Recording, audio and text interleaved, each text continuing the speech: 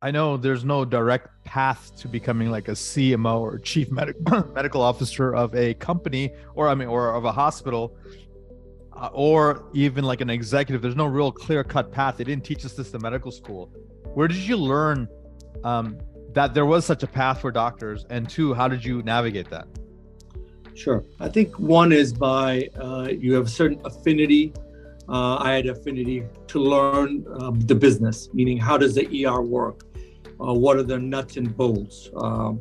From there, you will at times augment your education. My first entree was a business certificate from John Hopkins School of Business, Carey School of Business. It was a one-year class, 4 classes, and one of the classes I took was called leadership. And I was really, I thought, what kind of class is this? This is going to be boring. And the first part of the class was a famous book that you see out there called Managers versus Leaders. And we read that, and we had to do a self-assessment. Are you a manager or a leader? So do you think about day to day what it is to run your practice, or do you think like a leader? Like, how do I make change? How do I deliver the ultimate care for our patients? How do you think about the big picture rather than just yourself? And writing that paper, I thought to myself, my God, I act like a manager at this point. I'm not a leader. And that was the moment of change for me. So furthering your education, one, I would say getting a mentor that's done certain things that can help you out. One of my mentors was, I was on a board of a company that later was the origins of healthcare.gov and was sold to United Healthcare. And in that was the CEO of the president of the company, Bikram Bakshi. He is a Wharton business guy. And I used to listen to him, give me some ideas about how things are going, just bounce ideas off of him. And one of the statements that stood out that he always said to me is it's all about execution. You can have a million ideas, but it's all about execution. And why do you think that's so important for doctors out there, especially visionary doctors? I think many doctors they're brilliant people, type A personalities. They do good. They know they work their entire life to go to medical school, succeed in a residency, in a profession. But I think taking that mindset to a different level, similar to what you do in coaching the many of the great physicians that you work with, is how do you get them from stop being overanalyzers to being visionaries, to action-oriented, to delivering, taking the limits away from that they place on themselves, and how do they get to the next level of being the ultimate leader? I love that. So you said step one was further education, two, get the mentor, three, identify sort of the change you want to see, and then start working toward it. And then obviously you got that training done. How did you? And then you had the insight. I'm not a leader yet, but the manager thing I've accomplished. What's the transition that a doctor can take to go from a manager to becoming a leader? So I think one is you're given some real life experiences or challenges. So let's just say your boss asks you to work on a committee in the hospital, and it's not part of your normal job. It's something that's going to take extra effort. And you have to think beyond what your day-to-day duties are. You have to think bigger. So what can I do to be more helpful to the organization? What type of benefits can I bring for my patients or my colleagues? And you take on a project, for example, that's not part of your normal. It's not part of your comfort zone even. And you take on this project and you try to deliver on it. You may fail, that's okay. Failing is part of the learning process. And that's where you get acute knowledge of how you can affect change. And once you do something positive to change the environment, there will be probable positive feedback you get from others. You will be, hey, this is a guy you can go to if you want to get something done. He sees the bigger picture, or she sees the bigger picture in how to invest and make things better. So I'm a hospitalist. I have maybe 5 years of experience.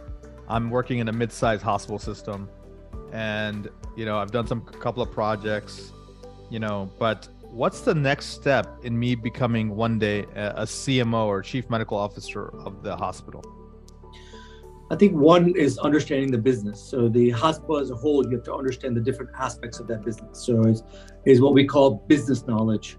Okay, so how does the radiology department operate? How does cardiology department operate? So it's not about in the field you're in. If I'm a GI doctor, I'm truly understanding what does a cardiologist need? What does the hospital need from me? What are the business aspects that make things work? For example, most hospitals are non-for-profit. What does that really mean? Does that mean they don't make any money? No, it means that they are profitable businesses that reinvest in the business itself rather than to stockholders, such as a for-profit company. So understanding the business of it, understanding what we call change management. How do you make change, innovation? Finally, it's team-based care. How do you build diverse, effective teams that deliver the change? And the business knowledge also includes financial knowledge, understanding the basics of finance, of how things work. We may understand how billing works for professional services, but how does the facility billing work? What is a DRG payment, for example? Hospitals paid a lump sum based on a diagnosis, and how do you manage those resources effectively for that diagnosis? What do you say to the fact that some doctors feel like, hey, you're gone to the other side. You're not with us anymore. You're not representing physicians. You're representing the hospital now. You're always thinking that one of the largest assets of any company are the people, whether it's the nurses, the technicians, or the doctors. They are the ones that make the business go.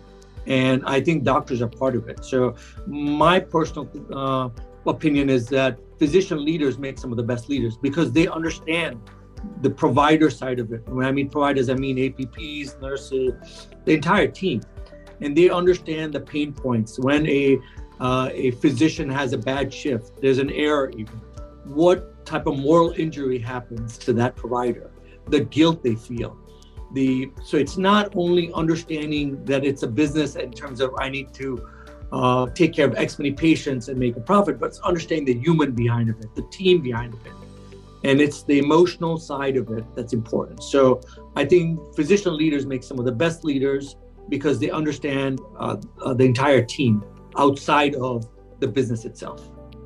Yeah, that makes, I think the empathy, what you're saying, it really resonates with a lot of folks, the empathy, because you've been there, you've been done that, you were on the front lines with them, and now you're representing them in leadership, so their voices are heard and their concerns are met, along with how all the other departments, and you're sort of like integrating all the departments together. You're weaving it into where it makes financial sense, it makes good clinical sense, and it overall helps population health. It's interesting. I practice in the state of Maryland. State of Maryland is an innovation project from Medicare. Hospitals are paid for true population health. There's two parts to the waiver by Medicare. One is the hospitals are paid on a lump sum budget or capitation. So if you take care of more patients, you're not paid more. You get capped. So you have to use efficient resources in managing those patients.